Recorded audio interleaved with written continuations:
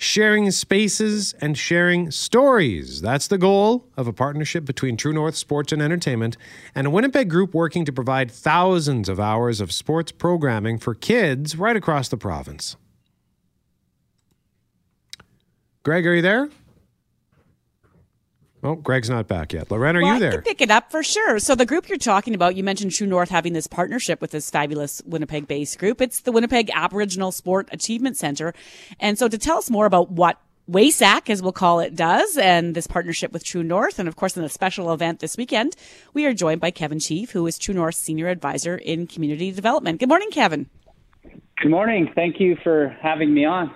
Well, it's always great to get you on. And I remember doing stories on Winnipeg Aboriginal Sport Achievement Center years ago and just being in awe of the work that goes on there. And I know it's an organization that's close to your heart. So can you tell us a bit more about it first for listeners who might not be familiar with the work it does? Because it started pretty small. I think there was just 2 coaches and a couple dozen kids in the beginning. But man, has it grown over the years.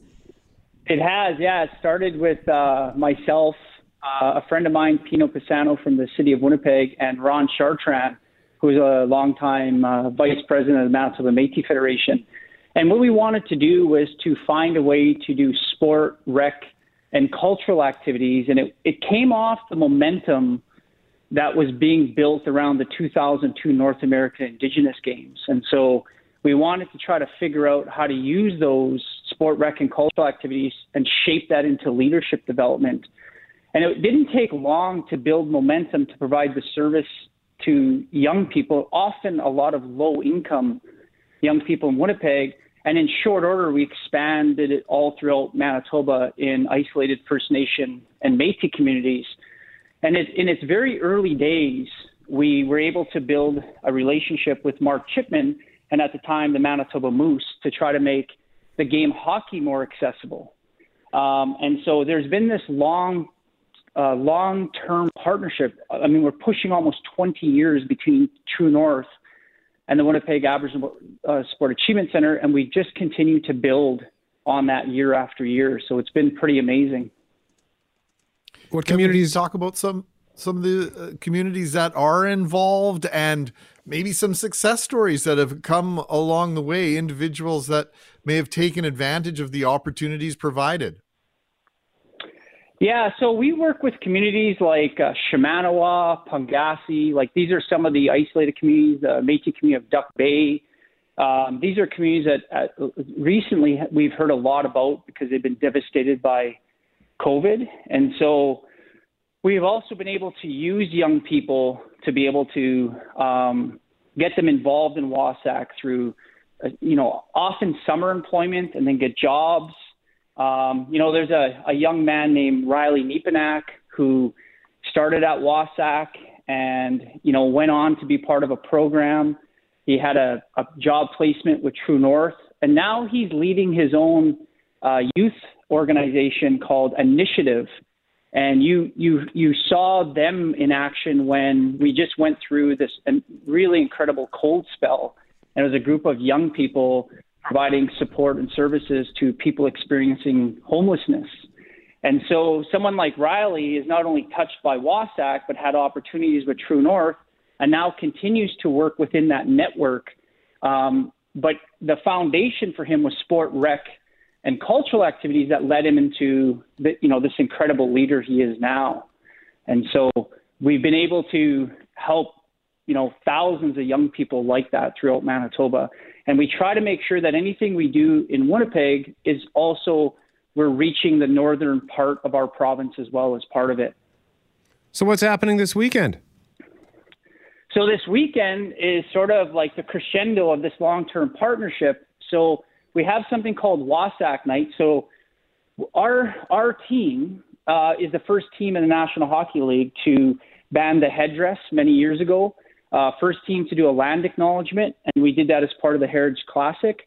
The first team to indigenize both the Jets and the Moose logos in a time where sports logos are very controversial. We're on the other side of that, and that was led by Leticia Spence, who is a WASAC alumni, but who's been working very closely with the True North team. So this coming Saturday, 6 p.m., it's Jets versus the Toronto Maple Leafs. And the whole theme of that game, you'll hear from You'll see young people. You'll get these stories. We're honoring our elders. Like the legendary Ray St. Germain is going to be singing the national anthem, who's like a Manitoba cultural icon.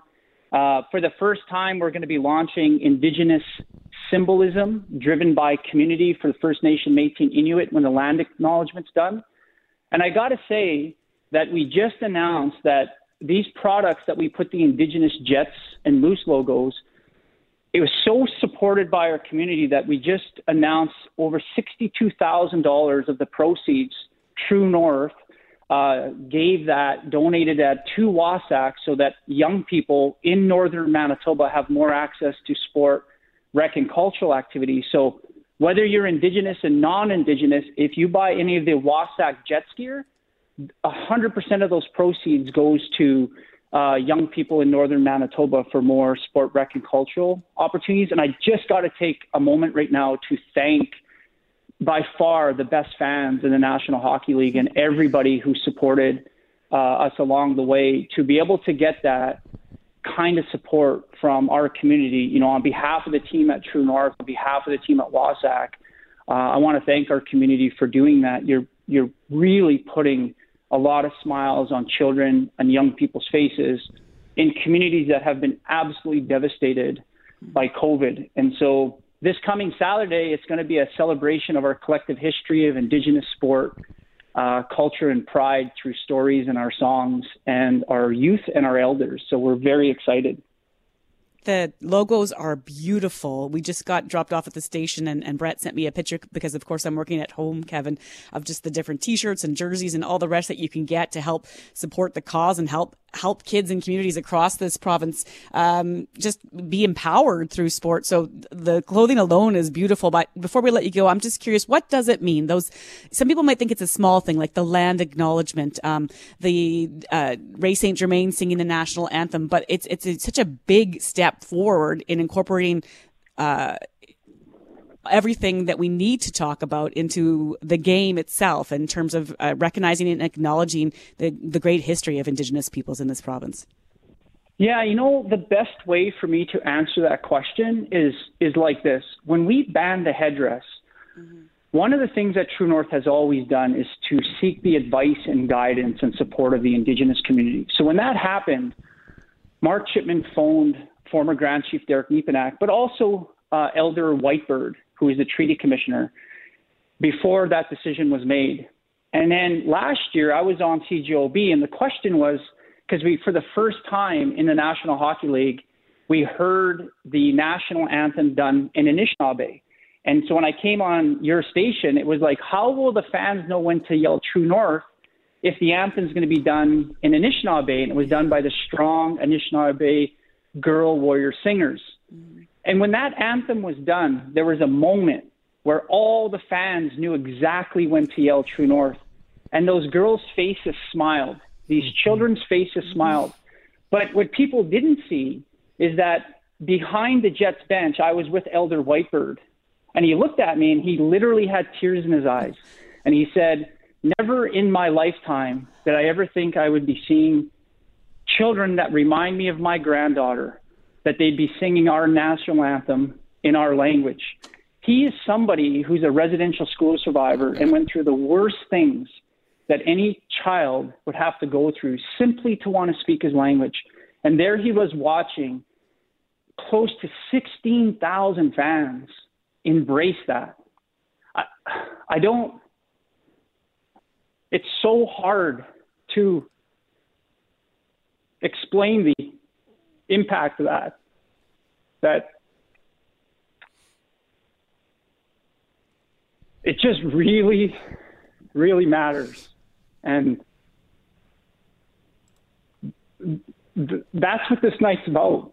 It's not just a celebration of Indigenous pride, but that celebration of the collective pride and making sure that every child and their gifts and talents are used on this platform, but just loved and embraced by our community. And I'm just so appreciative of that level of support.